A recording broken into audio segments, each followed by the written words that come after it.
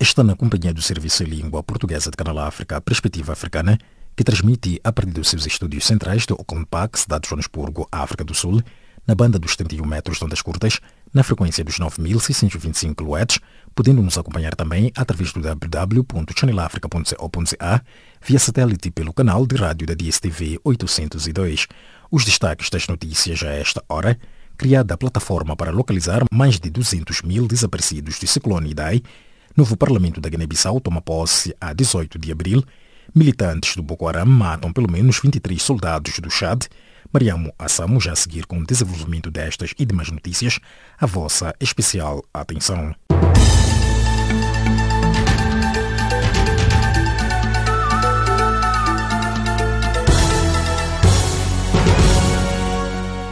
Saudações. A Cruz Vermelha Internacional lançou uma plataforma digital para localizar as mais de 200 mil pessoas desaparecidas na sequência do ciclone Idai, que atingiu Moçambique, o Zimbábue e o Malawi, causando mais de 500 mortos. A organização alertou, no entanto, para a probabilidade de este número vir a aumentar de forma significativa, uma vez que sejam restabelecidos os serviços em muitas das comunidades que ainda se encontram sem eletricidade e acesso à internet.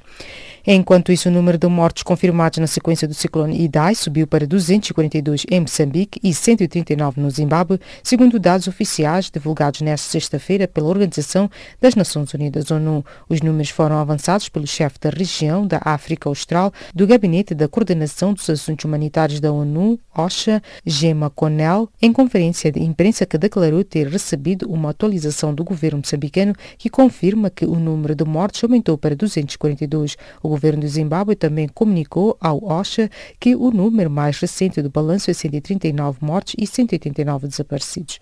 O presidente da Comissão Nacional de Eleições da Guiné-Bissau, José Pedro Sambu, disse nesta sexta-feira que a tomada de posse do novo Parlamento foi marcada para 18 de abril, segundo os resultados definitivos das eleições legislativas de 10 de março, divulgados pela Comissão Nacional de Eleições.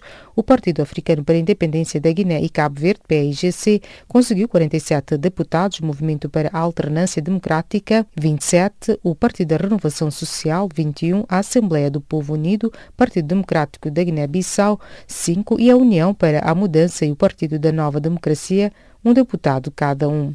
Os advogados de defesa do ex-presidente do Brasil, Michel Temer, detido nesta quinta-feira numa investigação no âmbito da Operação Lava Jato, deram entrada com um recurso a pedido à libertação do antigo chefe de Estado.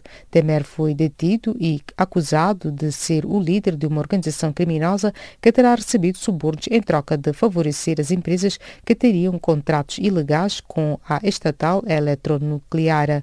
Detido em São Paulo, o antigo chefe de Estado brasileiro já foi transferido para a sede da Polícia Federal no Rio de Janeiro, onde permanecerá até uma eventual revogação da prisão preventiva. Militantes do grupo extremista Boko Haram mataram pelo menos 23 soldados das Forças Armadas do Chad. Os combates ocorreram esta sexta-feira em Dangdala. O grupo extremista islâmico anda há vários anos a tentar fundar um califato em moldes semelhantes ao que o autoproclamado Estado Islâmico chegou a ter quando controlava vastas partes da Síria do norte do Iraque. Pelo menos 60 pessoas morreram após a colisão frontal de 2 autocarros numa estrada no sul do Ghana na madrugada desta sexta-feira, de acordo com a polícia ganesa. A morte de 60 pessoas foi confirmada, disse o comandante da polícia, Joseph Antwi Giao, sublinhando que o acidente aconteceu por volta das 2 horas locais na região Bono-Leste, que fica a 430 km a norte de Accra. Os veículos viajavam em direções opostas quando a colisão ocorreu, acrescentou Giao, referindo ainda que um dos autocarros se incendiou e o outro ficou completamente esmagado.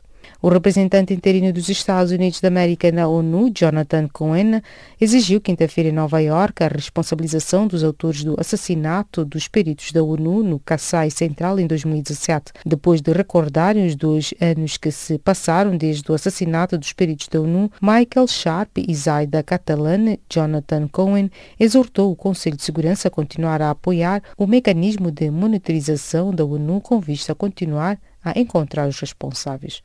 Representantes do Executivo egípcio e dos governos provinciais participam nesta sexta-feira no segundo dia da discussão nacional sobre as propostas e emendas à Constituição de 2014. De acordo com a Assessoria de Informação do Parlamento, espera-se que participem também nas reuniões as delegações dos Conselhos Nacionais da Mulher, Criança e Veteranos, bem como os Conselhos Nacionais dos Deficientes Físicos e dos Direitos Humanos. E desta colocamos o ponto final às notícias de política. Fique já aqui com Milton Malulek, com a página do Caleidoscópio.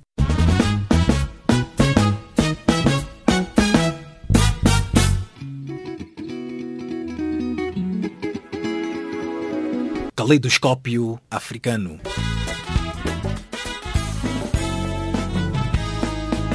O som da África para o mundo.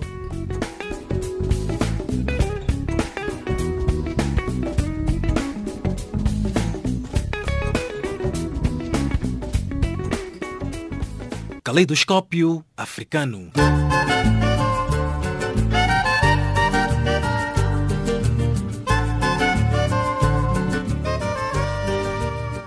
Esta continua sendo a presença amiga do Serviço em Língua Portuguesa de Canal África, que transmite a partir dos seus estúdios centrais de Auckland Park, cidade de Joanesburgo, África do Sul, e dando o pontapé de saída na nossa página do Caleidoscópio.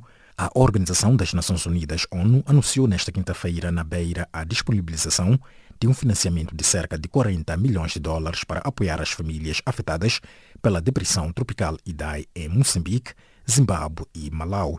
Ivone Paulo reporta. A informação foi avançada por Saviano Abreu, funcionário da ACHA, Programa de Coordenação de Resposta Humanitária das Nações Unidas. Saviano Abreu disse que metade do valor desembolsado pelas Nações Unidas destina-se às famílias afetadas pela depressão tropical Idai na região centro de Moçambique. Para as Nações Unidas, o distrito do Buzi é a região considerada mais crítica sob o ponto de vista do impacto das cheias. Aqui perto de Beira, Buzi, é uma situação que ainda está bastante crítica. A cidade ainda está debaixo d'água completamente. A gente precisa continuar o resgate das pessoas que ainda estão lá. De acordo com o governo, mais ou menos umas 10 mil pessoas ainda estão lá na cidade. A gente precisa resgatar essas pessoas. E tem várias áreas que a gente descobriu ontem que estão debaixo d'água que ainda não tinha essa informação. Porque como eu mencionei antes, as comunicações não estão funcionando, para chegar em voo está difícil, por rodovia não chega. Então a área afetada é maior do que a gente pensava, são quase 125 quilômetros de áreas inundadas, de cheias no país. Então a gente ainda está tendo essa informação, chegando na informação para saber exatamente quais as áreas estão mais críticas. Aqui ao redor de Beira, a gente já está chegando em todos os lugares, mas no resto da província ainda precisamos chegar para saber exatamente onde estão as áreas mais complexas e críticas. Este funcionário da ACHA garantiu que nas próximas 24 horas irão chegar à província de Sofala vários donativos e pediu calma às pessoas que ainda se encontram sitiadas. A gente queria só falar com as pessoas que estão nas zonas mais afetadas, as pessoas que estão precisando de ajuda agora mesmo, que as Nações Unidas estão aqui, o setor humanitário está todo trabalhando aqui, organizações nacionais e internacionais, ONGs e agências das Nações Unidas. A gente está trabalhando, a gente está fazendo o possível para chegar o mais rápido que a gente possa nas pessoas que estão precisando dessa ajuda. É uma situação complicada, as comunicações não estão funcionando bem, a gente está tentando com algumas empresas restabelecer as comunicações, as rodovias, os helicópteros. Então a gente está fazendo o possível, a gente sabe que a situação está complexa, que eles precisam de ajuda e a gente está fazendo o possível para chegar o mais rápido. Precisamos da colaboração de todo mundo para estar o mais tranquilo possível dentro da possibilidade, porque a gente está trabalhando forte e a ajuda está chegando, a gente já está conseguindo assistir a muitas pessoas e vamos trabalhar forte para isso chegar mais rápido no menor tempo possível.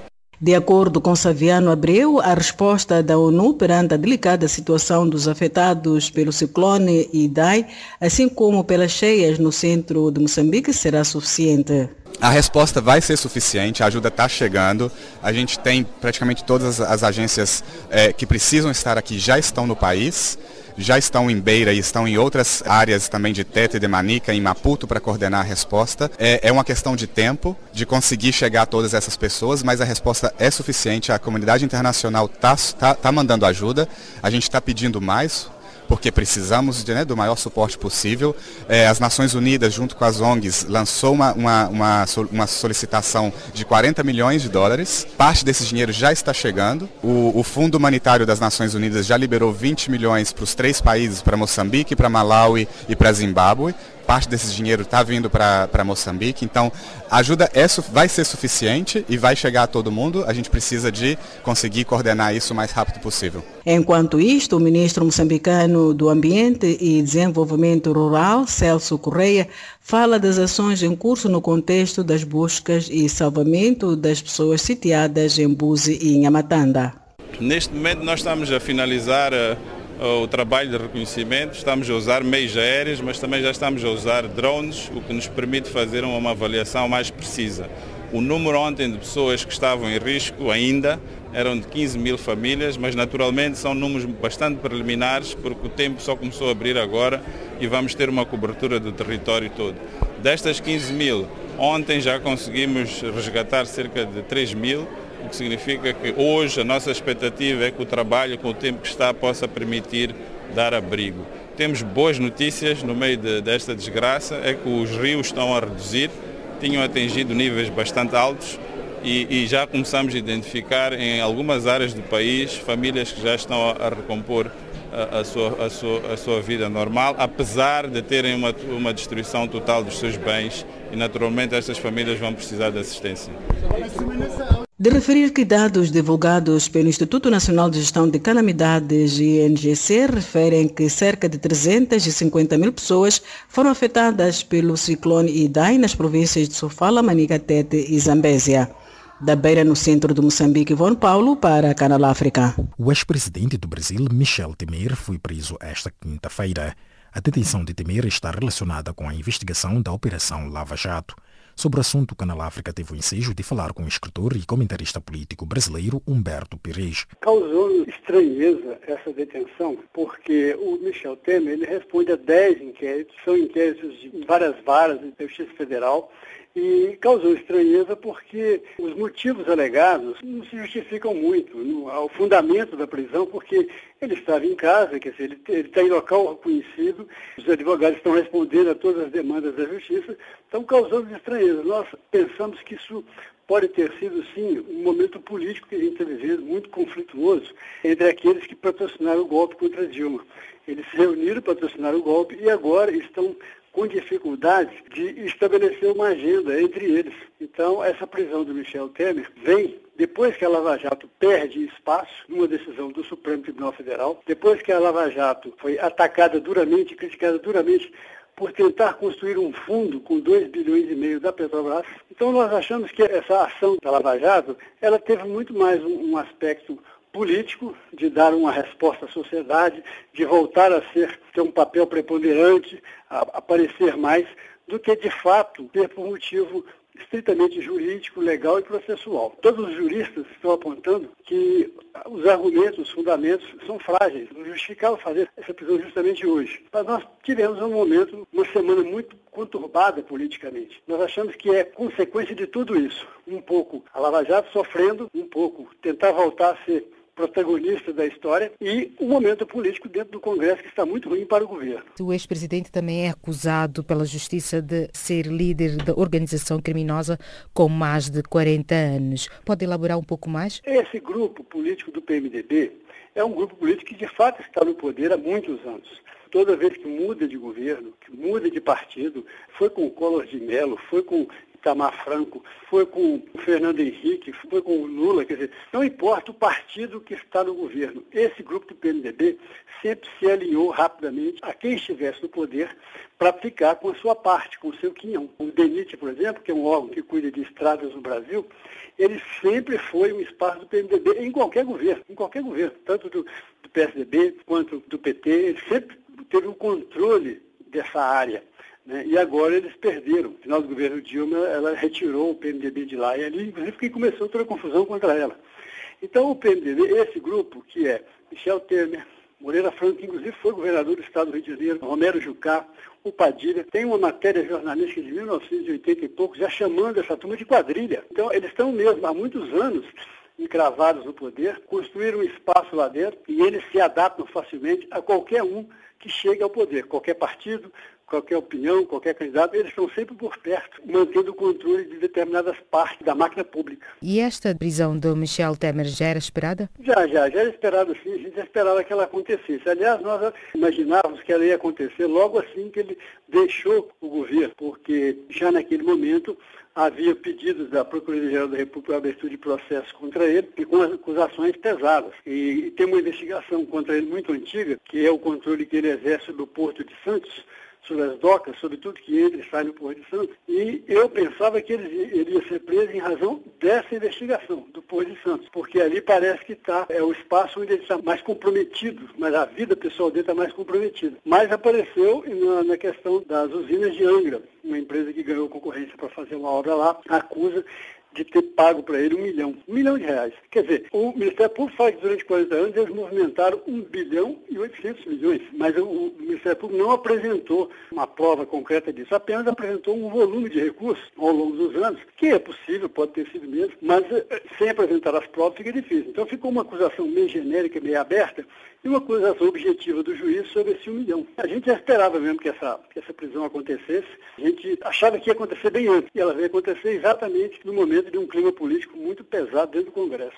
E como é que analisa esses dois casos do ex-presidentes Lula da Silva e Michel Temer? Olha, o que aconteceu com o Lula, eu tive a oportunidade de ler a peça de acusação do Ministério Público, como também li a sentença do Sérgio Moro. E fica evidente, tanto na acusação quanto na sentença, que eles não conseguiram uma prova concreta contra ele. Nunca encontraram um depósito bancário, nunca encontraram dinheiro guardado em lugar algum. Nas gravações telefônicas que fizeram, quando quebraram o sigilo dele, não aparece nenhuma conversa comprometedora. No caso do Lula, a gente entende que houve, sim, um impedimento para que ele não fosse candidato. Tanto que, dentro do Supremo, já se discute uma liberação dele agora. A Justiça cumpriu o papel de que ele fosse candidato, porque ele era um nome apontado como quem ganharia a eleição no primeiro turno. Então, no caso dele, a gente leu os processos, teve a oportunidade de ler, e nós não encontramos isso. Eles falam em provas indiciárias, quer dizer, puniram ele apenas por indícios, sem de fato comprovar. Tanto que na sentença, Sérgio Moro diz, condeno por ato de ofício indeterminado. Ora, ato de ofício é a prova material da realização de um crime. Se foi indeterminado, então que crime é esse? Agora, no caso do Michel Temer, é um grupo que tem uma fortuna pessoal muito grande, acumulada ao longo de anos, e essa fortuna sempre chamou a atenção. Mas como eles eram muito articulados politicamente, eles detinham um grupo político de muitos parlamentares no entorno deles, eles nunca foram de fato incomodados. Estão sendo incomodados agora porque esse grupo deles quebrou, partiu ao meio e está totalmente dividido. A ficar para trás, Humberto Pires, escritor e comentarista político brasileiro, falando ao Canal África a partir do Belo Horizonte. Aumenta a pressão sobre o atual chefe de Estado argelino Abdelaziz Bouteflika, de 81 anos de idade, para abandonar o poder já no dia 28 de abril corrente, quando terminar o seu quarto mandato. Para analisar estes últimos acontecimentos na arena política argelina, Canal África falou com António Pacheco, comentarista político luso-moçambicano. Bem, faz todo sentido, atendendo à reação popular que existe no país, e inclusivamente de algumas forças políticas, inclusivamente do próprio partido do presidente Bouteflika e outras forças. O problema não é só a idade, o problema é que ele se encontra em situação física e impossibilidade em muitas áreas de agir. Aliás, vê-se na imagem que é transmitida que há uma flacidez na cara e nas reações. Ele move-se em cadeirinha de rodas, o que mostra de facto que é um homem com vários problemas, não só provocados pela idade, mas provocados porque teve um AVC, um acidente vascular cerebral, que o limitou nas suas capacidades. Portanto, era esperado de certo modo. Pois bem, e levando em conta a importância do regime militar argelino, o que um eventual abandono de Bouteflika na liderança deste país africano poderá implicar para a Argélia e os países regionais? E exatamente, é essa a situação que deve estar a ser pensada e muito bem pensada pelos setores militares do país, porque não é só um problema que afeta a Argélia, é um problema que afeta Marrocos, afeta a Polisário e a zona do Saara, afeta também a Tunísia e a própria Líbia. Tudo isso são países que são envolvidos e apanhados por essa crise da Argélia. mas as forças militares argelinas são conhecidas pela sua eficácia, pela sua experiência e porque estão no poder desde a independência. E, portanto, é natural que tudo isto seja a ser devidamente sopesado e pensado antes de tomarem uma alternativa. E a alternativa é a revisão constitucional, a alternativa é apresentarem um candidato jovem e que possa, de certo modo, responder à vontade e às ansiedades populares do país. Basta recordar que há gente que nasceu e que não viu outro presidente que não fosse o Bouteflika. E, portanto, é tempo de mudança, realmente. E que comentário faz em torno das declarações das forças militares argelinas e mesmo o partido que apoiava o atual chefe de Estado em apoiar os manifestantes nas ruas? Aí está a sensação de que forças políticas do regime ligadas ao poder estão neste momento a pensar já na transição e a tentar não ficarem muito afetadas por essa transição e por essa alteração que vai verificar-se quer se queira, quer não. Portanto, neste momento, o isolamento do Presidente, e isso explica que ele saia, o isolamento do Presidente é total. Não só de figuras da oposição, mas também as pessoas do próprio regime estão cada vez mais a ligar-se a este movimento de oposição ao Presidente Bouteflika, que sai rapidamente e, portanto, já se está a pensar na transição. O que é também curioso é que as figuras como o de vice-primeiro-ministro, nomeado há pouco tempo no governo argelino, já foi à Rússia, já foi à Turquia, já foi a vários países, para tentar obter apoio, digamos, para um período de transição e para um regime de transição. A Europa também deve estar extremamente preocupada, porque aquilo que aconteceu na Argélia vai, obviamente, repercutir-se nos países vizinhos, nomeadamente influenciar a situação completamente descontrolada que existe, por exemplo, na Líbia. E olhando para a transição política no Egito após as manifestações que culminaram com o derrubo de Hosni Mubarak e a tomada de posse do presidente democraticamente eleito Mohamed Morsi, que também foi derrubado pelas forças militares e, consequentemente, a subida do atual estadista Abdel Fattah al-Sisi. Qual é o risco da história ou então do cenário repetir-se na Argélia? Há dados curiosos e importantes. Na Argélia, as manifestações da oposição, da juventude, de vários grupos sociais, de ONGs, foi tudo pacífico. Não houve nenhuma destruição de equipamento social, não houve destruição de instituições e isso mostra que há, de facto, uma aprendizagem relativamente àquilo que sucedeu no Egito. Eu julgo que a situação do Egito não se vai repetir, porque, de facto, a situação no Egito, depois da Primavera Árabe, aquilo que aconteceu é que ficou tudo exatamente na mesma, com outro ditador que não se chama Mubarak, mas com um outro ditador com os mesmos tiques do anterior regime e do anterior presidente. Portanto, isso deve ser uma lição para a Argélia e para os argelinos. Seria uma eventual liderança de um militar argelino a solução para a crise argelina? Eu julgo que vai haver uma transição e vai haver uma reforma constitucional. E isso vai permitir às forças militares e às forças políticas encontrarem uma solução que permita uma pacificação e uma tentativa de mudar o regime. É muito difícil, mas vamos ver se isso acontece. Perante o histórico do envolvimento militar no derrube dos governos em África, sendo o mundo hoje uma aldeia global e o risco da violação da soberania dos Estados, qual deveria ser o papel da comunidade internacional para que o desenvolvimento democrático em África não seja violado? Acabas de pôr a questão principal, julgo eu, em toda esta reflexão, que é como é que as Forças Armadas vão civilizar-se, digamos assim, tornar-se mais civis no seu comportamento, uma vez que, como digo, eles têm o poder nas mãos desde a independência da Argélia, nos anos 60. Portanto, imagina a dificuldade que vai ser para o regime e para os militares transitarem para uma situação diferente, para um regime diferente, para um quadro diferente político. Mas é aí que está, vamos ver, a sofisticação e a capacidade de transformar as coisas que a sociedade argelina tem que ter. Mas é um risco, mas a comunidade internacional, sobretudo, não está mais disponível para aceitar regimes militares, por mais brandos que sejam, por mais ocidentalizados que sejam. Essa época em África já acabou e isso é notório na forma como o regime argelino tem tentado contactar e estabelecer contactos com forças políticas na Europa e no mundo para tentar dizer algo, nós vamos tentar fazer isto de uma forma pacífica. Análises de António Pacheco, comentarista político luso-moçambicano, falando ao canal África. Ainda sobre a tensão na Argélia, Egna Sedumo, pesquisadora junto do Instituto Superior de Relações Internacionais de Moçambique, adianta. A primeira leitura é que foi muito certo que o presidente efetivamente renunciasse, não necessariamente por questões políticas, mas porque efetivamente ele não tinha condições nem físicas, nem de saúde para manter o seu mandato, menos ainda para candidatar-se a um processo de votação que implica uma campanha eleitoral que geralmente é muito árdua.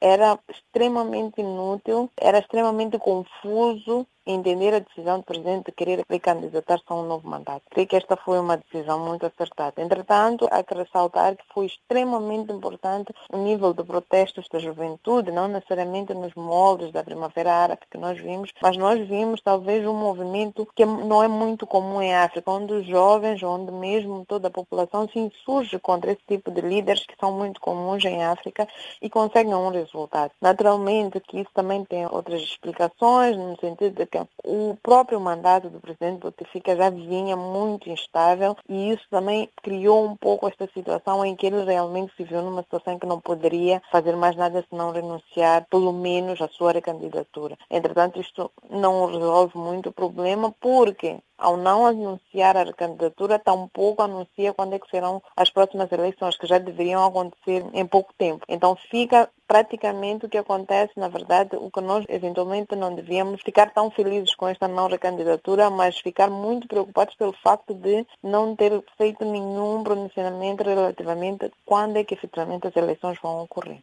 E falando mesmo do não conhecimento da data da realização das eleições, o presidente teria anunciado que haveria uma conferência nacional responsável pela reforma do sistema político e a elaboração de um projeto de constituição até finais de 2019, o que significa que as eleições não terão lugar este ano. Que leitura faz em torno disto? Primeiro, é um adiamento sem eleições, sem datas prévias, que é extremamente preocupante. Esta conferência toda, se o presidente renuncia por reconhecer que não tem legitimidade para continuar o mandato, tampouco tem legitimidade para criar uma conferência que eventualmente vai trazer uma constituição ou vai trazer um arranjo político que lhe permita continuar no poder sem necessariamente estar envolta a esta polêmica toda. Eu creio que a leitura que deve ser feita é que o exercício dos ativistas e também dos jovens que se insurgiram contra a sua recandidatura deve continuar, porque o presidente continua presidente da República, primeiro, e segundo, porque não há garantias nenhumas de que esses arranjos políticos vão realmente mudar a situação, que é a situação de estabilidade política. Para além do adiamento das eleições em data prévia, o próprio presidente da República, quase que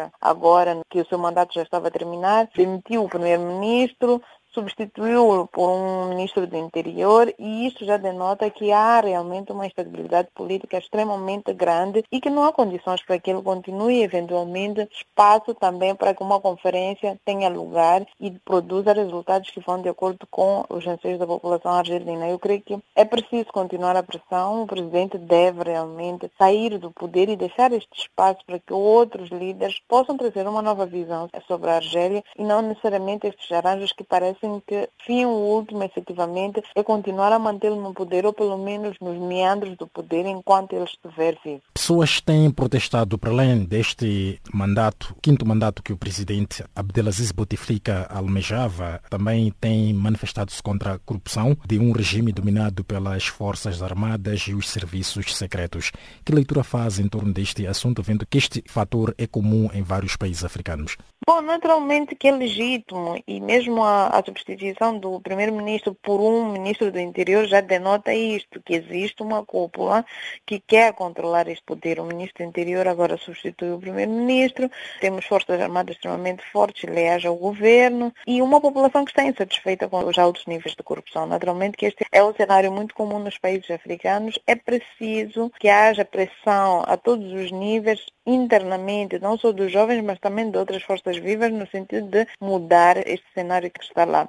O presidente Bouteflika, ele também se encontra eventualmente numa situação extremamente complicada, onde por mais que ele reconheça que não está em condições de manter um mandato presidencial e talvez eventualmente continuar no cenário político argelino, ele não tem muitas opções justamente porque está ligado a esses links de corrupção que são comuns e são justamente esses links que dificultam muitas remodelações políticas, dificultam muitas reformas políticas. Eventualmente, quando nós tivermos as reformas políticas agora que foram anunciadas pelo presidente, caso não aconteça nada extraordinário até lá, nós vamos perceber que são reformas cujo objetivo é voltar a manter sempre a mesma elite política dentro desses esquemas de corrupção, eventualmente, e também mantê-los dentro do poder. Então, eu creio que não é um desafio só dos argelinos, mas é também um desafio de muitos governos africanos e também da própria União Africana, que tem começado a fazer discursos muito incisivos sobre a corrupção, mas ainda falta um pouco da ação da própria União Africana, dos países, dos blocos regionais, no sentido de tomarem medidas específicas para estancar ou minimizar o efeito dos links entre a corrupção e a política. Os estudantes são os que têm mantido uma grande pressão nas ruas, o que acabou fazendo com que o regime antecipasse por 10 dias as férias universitárias. Que análise faz desta medida e, acima de tudo, pela pressão que é feita pelos estudantes? Primeiro, eu creio que esta é a maior responsabilidade com um jovem estudante que tem consciência em face a situações desta natureza. Eu creio que os estudantes argelinos estão de parabéns.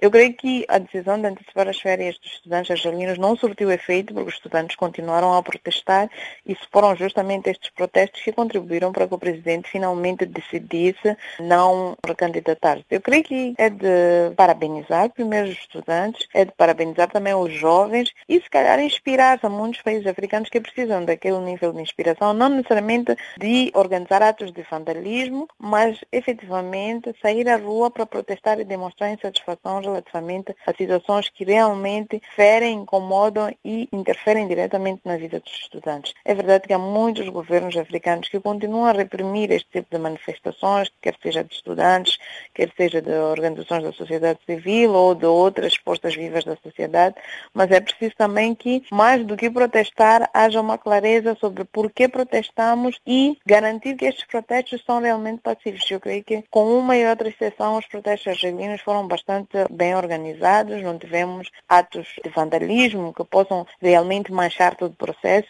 e o resultado está aí e é satisfatório, pelo menos até agora. Análise de Egnas, de uma pesquisadora junto do Instituto Superior de Relações Internacionais de Moçambique, que vos falou de Quilimane. Agora sim damos uma pausa à nossa página do Caleidoscópio e as atenções são viradas para Maria Moçamo com a recapitulação das notícias de política.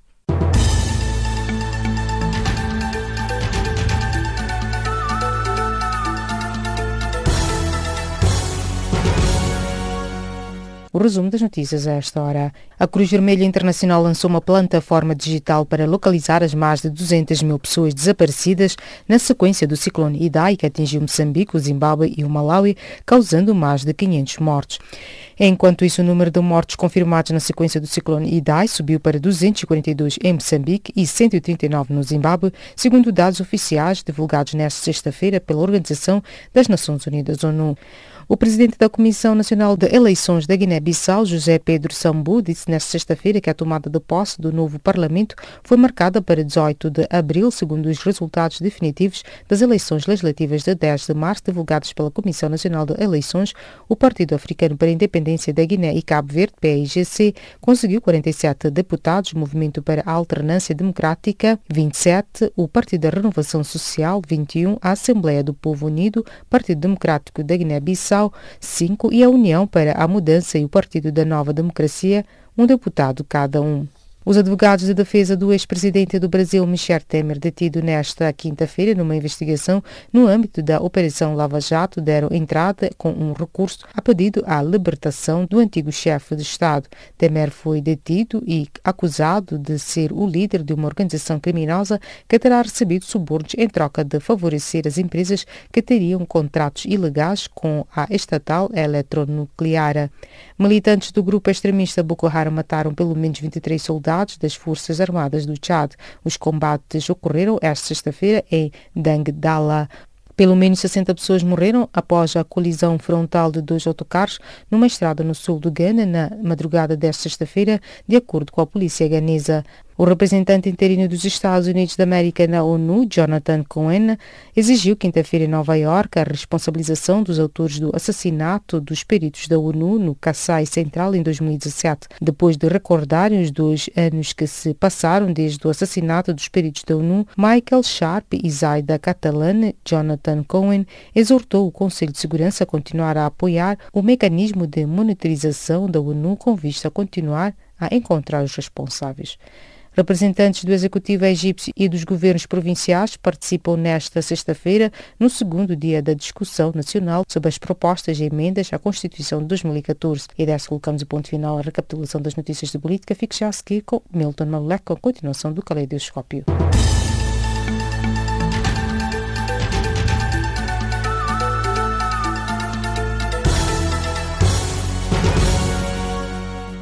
Dando continuidade à nossa página do Caleidoscópio, o presidente ruandês Paul Kagame esteve em Luanda a convite do seu homólogo João Lourenço durante 48 horas.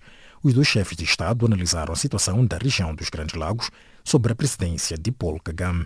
Olívio Quilumbo, académico e comentarista político angolano, noticiou a seguinte leitura sobre o assunto. Paul Kagame é presidente do Ruanda, de uma nação sofredora, que tem uma história de superação das mais interessantes que o mundo tem. Um povo sofredor e que Kagame, ao longo do período que é presidente do Ruanda, conseguiu reconciliar os ruandeses, conseguiu transformar o Ruanda num país qualquer para um país respeitado a nível do continente africano e do mundo. Sabes que o Ruanda tem bons exemplos internos em termos econômicos, é o único país africano a participar na 4ª revolução, que é a revolução tecnológica.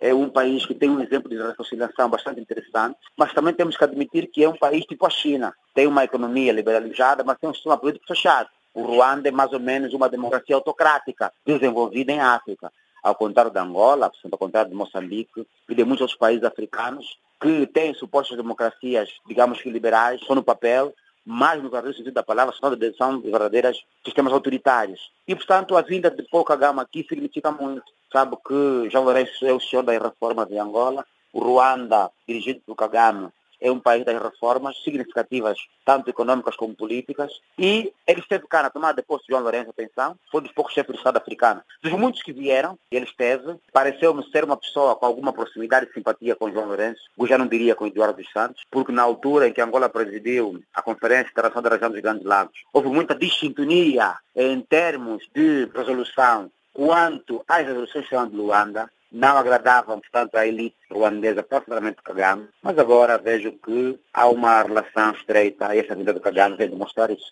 E poderá dizer aos ouvintes do Canal África qual tem sido o nível de cooperação entre Ruanda e Angola nos últimos tempos? Do ponto de vista de números não consigo dizer, mas eu tive alguns encontros com um grupo que compõe a embaixada, conheço algumas figuras. Nós precisamos melhorar mais a relação, principalmente entre ministérios como do MAT, que é o Ministério da Gestão de Território e Reforma do Estado, Angola, que também esse ministério, está preocupado com as autarquias, enfim, e o Ruanda é um país com um grande avanço do ponto de vista na gestão micro, a nível das províncias e municípios. Há um avanço muito significativo. Julgo que, nesse ponto de vista, vai se manter uma relação. Não sei se existe alguma relação entre as defesas e segurança. Sabe que o Ruanda tem os melhores serviços de inteligência e informação do continente africano. Eu julgo que por aí poderá também haver alguma relação, uma vez que Angola, e João Lourenço, lança-se nessa luta de combate contra a corrupção e repatriamento dos capitais. Sabe que a questão do Congo, hoje o Congo vive um outro paradigma político e o Ruanda é um país bastante influente, tanto na própria estabilidade como também na estabilidade do Congo Democrático, porque aquilo que se ousou chamar de forças negativas, grande parte delas eram financiadas pelo presidente Kagame, isso tem que ser dito com alguma propriedade, na medida em que é preciso restabelecer aqui um ponto de relação. E julgo que a vida de Kagame, esse ponto, também estará na agenda, que é a questão do Congo Democrático, particularmente do leste do Congo Democrático, que faz fronteira com o Ruanda. E julgo que serão essas algumas das boas na agenda dessa vinda de Kagame a Angola. Sendo Angola e Ruanda parte da Organização Regional dos Grandes Lagos e levando em conta a estabilidade política e econômica que se vive nos dois países, qual será o impacto regional com este encontro destas duas potências regionais? A potência, com as devidas aspas, né? Mas enfim, eu acho que isso é importante porque o Ruanda é um país que superou tal como disse a princípio, do ponto de vista econômico, político e social. Angola igualmente. O interesse de João Lourenço, naquilo que ficou plasmado na sua diplomacia com a África, vai se incidir em algumas regiões específicas. A África Central, particularmente só o Congo, interessa João Lourenço. A SADC igualmente. Eu particularmente estive num meeting internacional do diretor-chefe do Banco Mundial para a África, em que ele falava do triângulo Angola, Moçambique e África do Sul para os próximos 10, 15 anos desenvolver a região austral. E se João Lourenço olha para o outro lado da região, portanto, na região centro, e vê o Ruanda como um aliado importante,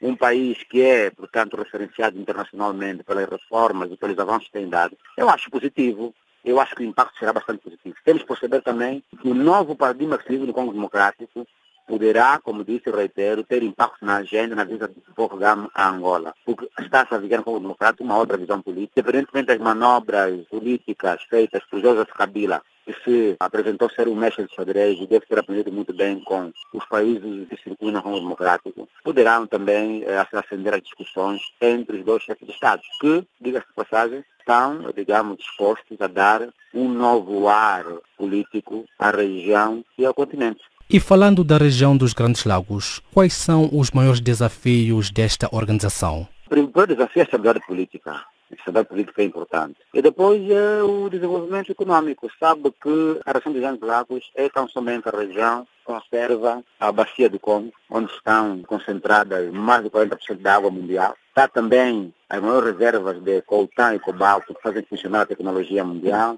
Estão ainda outros recursos minerais e energéticos altamente estratégicos para o mundo.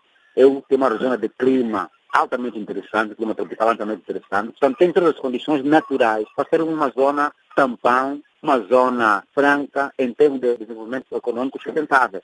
Mas precisa se estabilizar as hostilidades militares e políticas. Eu acho que o que nós precisamos em África, particularmente nessa região, é a distribuição da riqueza. Um dos elementos que afasta a democracia é a desigualdade. A desigualdade é o principal ingrediente da estabilidade. E a questão, dizia Kwame Nkrumah, a questão dos Grandes Lagos é exatamente a desigualdade. A má distribuição da riqueza. As elites condensam o poder político e econômico. A falta de dispersão do conhecimento e do desenvolvimento econômico. Portanto, se resolver esses problemas, em pouco tempo essa região consegue atingir nível de desenvolvimento sustentável.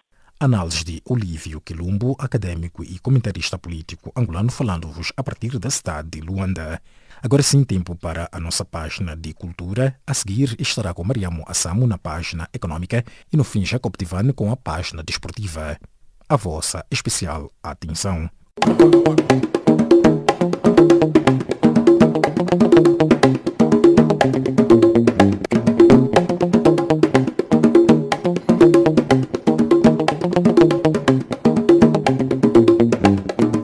Cordiais saudações e bem-vindos à nossa página de cultura. A ilha do Porto Grande acolhe no próximo dia 21 a Micadiaína 2019, na qual se vai homenagear a cantora e escritora cabo-verdiana Celina Pereira. Para o Centro Nacional de Artesanato e Design, Mecadinia representa o início de uma nova temporada para a vida cultural do Centro Cultural do Mindelo para Mindelo, erigindo-se numa academia e num universo de aprendizagem. O grupo norte-americano Shalamar é a grande atração da próxima edição do Moments of Jazz, marcado para as 20 horas locais do dia 29, no Centro de Conferências Joaquim Chissano, na cidade de Maputo. Além dos americanos, o espetáculo vai contar com duas participações da África do Sul, nomeadamente Judith Sipuma e Mikasa, já com vários concertos realizados naquele país. A estes artistas estrangeiros junta-se o músico moçambicano Deltino Guerreiro, autor do álbum É Paraca. O Dia Mundial da Poesia vai ser assinalado pela Assírio e Alvin, com o lançamento de uma antologia de haikus dedicados aos animais, da autoria do poeta japonês Kobayashi Issa, considerado um dos 4 grandes deste gênero literário. Sendo março o mês da poesia, a Assírio e Alvin publicou, entretanto, nesse âmbito dos novos livros de poetas portugueses, o livro da Consolação, de Mário Rui de Oliveira, e Fósforos e Metal, sobre imitação do ser humano, de Felipe Leal. Uma semana depois de participar na Feira do Livro de Leipzig, na Alemanha, que vai decorrer entre os dias 21 e 24, Lucílio Majat fará parte de uma outra atividade literária. Trata-se da Travessia das Letras, primeira festa infanto-juvenil da língua portuguesa, a realizar-se nos dias 30 e 31 deste mês, no Parque dos Poetas, Templo de Poesia, em Oeiras, Portugal. Esta é uma iniciativa enquadrada nas celebrações do Dia da Língua Portuguesa, que se assinala a 5 de maio, e estarão em Portugal mais duas autoras, nomeadamente Kelly de Castro, Brasil, e Maria Celestina Fernandes, de Angola. Os três artistas conversarão no evento sobre o exercício do pensamento, das ideias da construção de relações sociais e afetivas que se iniciam na infância. A ministra angolana da Cultura, Carolina Cerqueira, considerou nesta segunda-feira o projeto de promoção do emprego nas atividades geradoras de rendimento no setor cultural dos PALOPs, promovido pela União Europeia, uma alavanca para as indústrias criativas. Carolina Cerqueira falava durante uma audiência concedida ao embaixador da União Europeia em Angola, Tomás Ulissin, que teve como objetivo informar o início da implementação do referido programa, que tem como organização responsável o Instituto Cultural Português. Termina no próximo dia 27 o prazo para a candidatura à Cachupa Factory Novos Fotógrafos 2019. Este é um programa de formação e criação artística em formato de residência artística dirigida a fotógrafos e artistas emergentes dos PALOPs, Cabo Verde, Guiné-Bissau, São Tomé e Príncipe, Angola e Moçambique. Promovida pela Associação Olho de Gente, a iniciativa é financiada pela Fundação Coloste Gulbenkian no âmbito do concurso trianual de apoio à realização de residências artísticas nos PALOP, em parceria com o Ministério de Cultura e das Indústrias Criativas. A organização do primeiro Festival Internacional de Capoeira de Cabo Verde, que decorre até o dia 30 de março na Ilha de Santiago, acredita que após o certame que a modalidade vai ser vista com outros olhos. O festival, realizado no âmbito do projeto Nos Terra, Nos Gentes, e que conta com parcerias de todas as câmaras municipais da Ilha de Santiago, tem como objetivo promover a cultura cabo-verdiana fazendo a capoeira. Recorde-se que a capoeira é uma expressão cultural brasileira que mistura arte marcial, desporto, cultura popular, dança e música.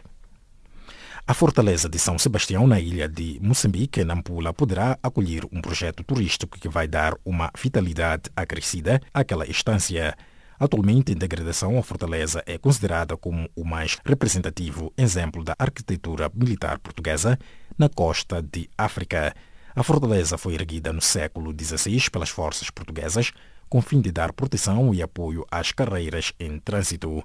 O mais representativo exemplo da arquitetura militar portuguesa atendeu ao tráfego marítimo.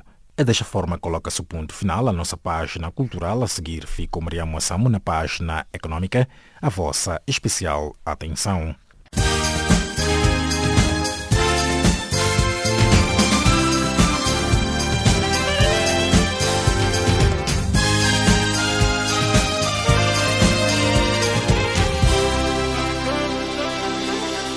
A vossa especial atenção à página de economia do Serviço de Língua Portuguesa do Canal África. Os donativos internacionais para ajuda humanitária de emergência atribuídos desde segunda-feira a Moçambique, Malau e o Zimbábue, países afetados pelo ciclone Idai, ascenderam já a pelo menos 52,5 milhões de euros. De acordo com dados compilados com base nos anúncios oficiais de donativos, esta lista conta com mais de uma dezena de contribuições de governos locais e nacionais, autarquias e organizações internacionais, destacando-se o contributo do Reino Unido, que disponibilizou mais de 21 milhões de euros para os três países afetados, que contabilizou já mais de 300 mortos em consequência da passagem do ciclone.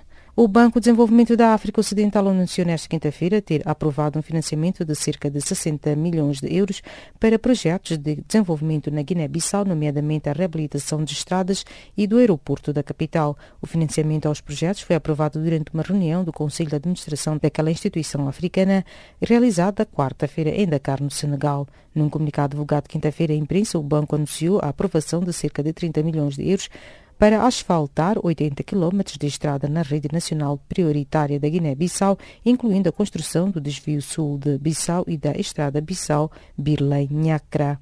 Algumas instituições bancárias angolanas ainda apresentam insuficiências na preservação do branqueamento de capitais, disse quinta-feira em Luanda uma responsável do Banco Nacional de Angola, BNA. A chefe da Divisão de Prevenção de Branqueamento de Capitais do BNA, Delmise Florentino, disse que além da inexistência de declaração de origem e destino de fundos, há instituições que não têm mecanismos suficientes para avaliar e acompanhar o risco do cliente. A responsável falava durante a conferência sobre compliance, custo ou oportunidade, tendo acrescentado que existe ainda muitas instituições que realizam transações sem a validação e conhecimento da área da compliance.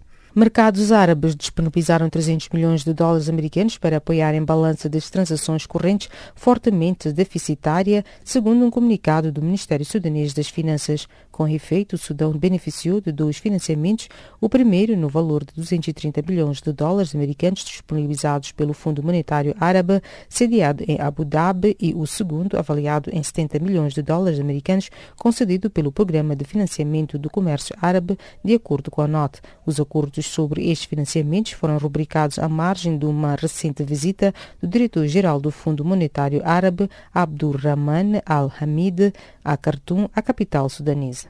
O governo burkinabé adotou quarta-feira um projeto de lei que autoriza a ratificação do Acordo sobre a Zona do Comércio Livre Continental Africana, ZCLCA, assinado a 21 de março de 2018 em Kigali, no Ruanda, sob-se de fonte oficial. Segundo o relatório do Conselho de Ministros, trata-se de acelerar um processo de integração do continente, facilitando a circulação de pessoas e bens e desenvolvendo o comércio interafricano.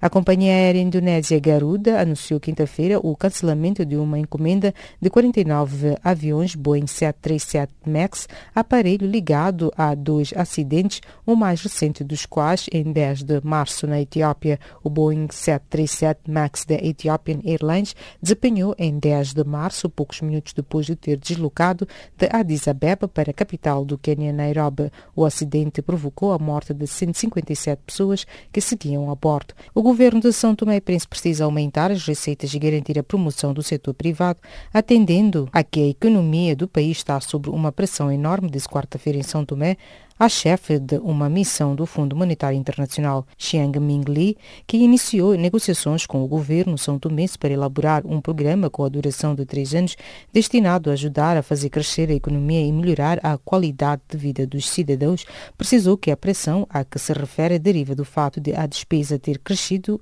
vertiginosamente em 2018 e a receita ter tido uma evolução inversa. E desta colocamos ponto final às notícias da economia do Serviço de Língua Portuguesa de Canal África. Fique já a seguir com Jacob Tivani com a página do Desporto.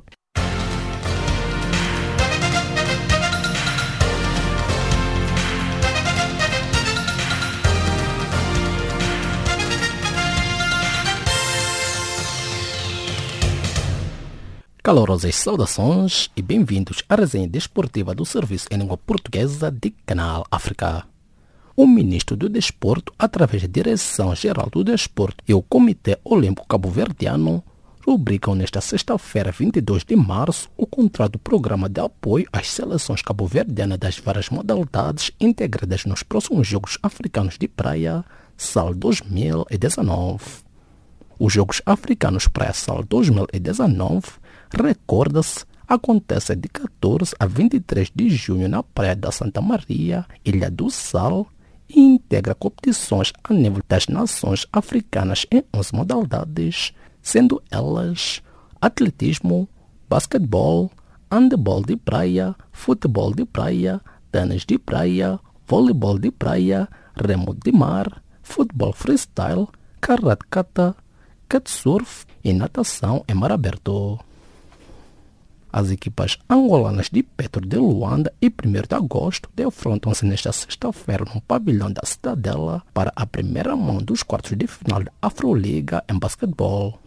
Esta etapa da competição, também denominada Elite 8, reserva ainda o clássico egípcio entre o Al-Ahly e o Simon Sporting Club.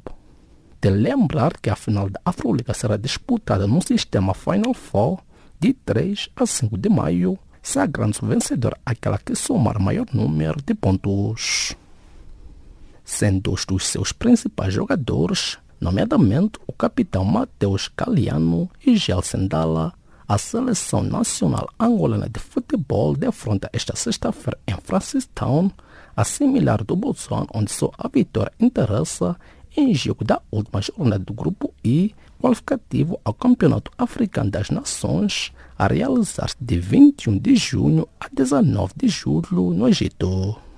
Os Palancas Negras ocupam a segunda posição do grupo com 9 pontos e defrontam um adversário já sem hipótese de apuramento, enquanto o Burkina Faso, terceiro com 7 pontos, recebe a Mauritânia, líder e já apurado com 12 pontos. Inicialmente previsto para arrancar no próximo dia 30 de março, o Moçambola 2019, Campeonato Moçambicano de Futebol, foi adiado devido aos estragos provocados nas infraestruturas esportivas pelo ciclone Idai e enxurradas na zona centro do país. Em reunião realizada esta quinta-feira entre a Liga Moçambicana de Futebol, gestora da prova, e os clubes participantes, definiu-se ainda que 30% da receita do primeiro jogo em casa será canalizado às vítimas do ciclone Idai. Portugal inicia esta sexta-feira a defesa do título europeu de futebol com a recepção à Ucrânia no arranque do Grupo B de apuramento para o Euro 2020, com Cristiano Ronaldo a regressar à seleção nacional portuguesa 9 meses depois. A seleção portuguesa de futebol vai disputar o Grupo B de apuramento, que inclui ainda a Sérvia, adversário da próxima segunda-feira, igualmente no Estádio da Luz, Lituânia e Luxemburgo. O lateral do Futebol Clube do Porto, Alex Telles, pode estrear-se no sábado pela seleção brasileira de futebol, juntando-se ao colega portista Éder Militão na defesa, isto de acordo com o treino preparado esta quinta-feira por Tite em Vila Nova de Gaia, Portugal. Recorde-se que o Brasil defronta no sábado o Panamá no Estádio do Dragão, em Portugal, viajando depois para a República Checa, onde na terça-feira defronta a seleção local. O Comitê de Controle, Ética e Disciplina da UEFA anunciou esta quinta-feira que decidiu aplicar uma multa no valor de 20 mil euros ao internacional português Cristiano Ronaldo pelo incidente registrado no encontro da passada semana com o Atlético de Madrid. Ponto final à página desportiva do Serviço em Língua Portuguesa de Canal África.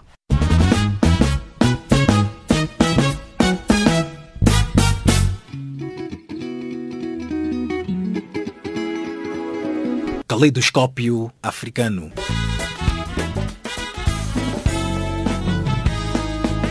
O som da África para o mundo.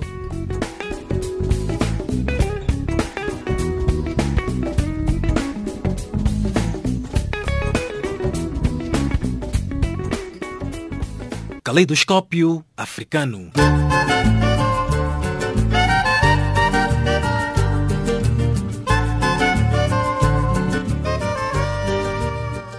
É desta forma que chegamos ao ponto final da nossa presente edição, esta que chegou a cargo de Milton Malulek.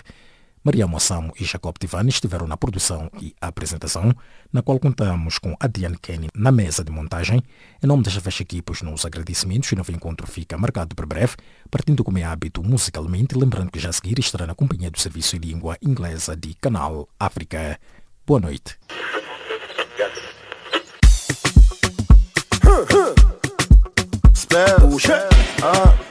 Bagali, listen.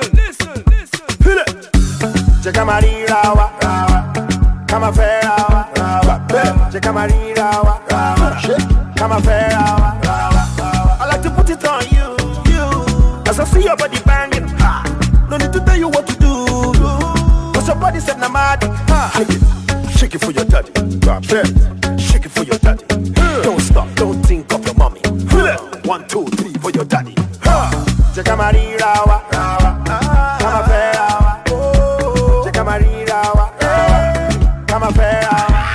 Oh yeah, hey, pull up in a Ferrari.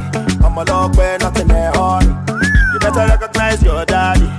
Oh yeah, take him in Miami. Pick you up in a Lambo. Zoom back to the crib, to my condo. You got things in a Django. Coconut. Oh yeah, shake it for your daddy. Shake it for your daddy. Shake it for your daddy. Don't stop, don't think of your mommy. 1, 2, 3 for your daddy. Check out my rawa, come a fair rawa.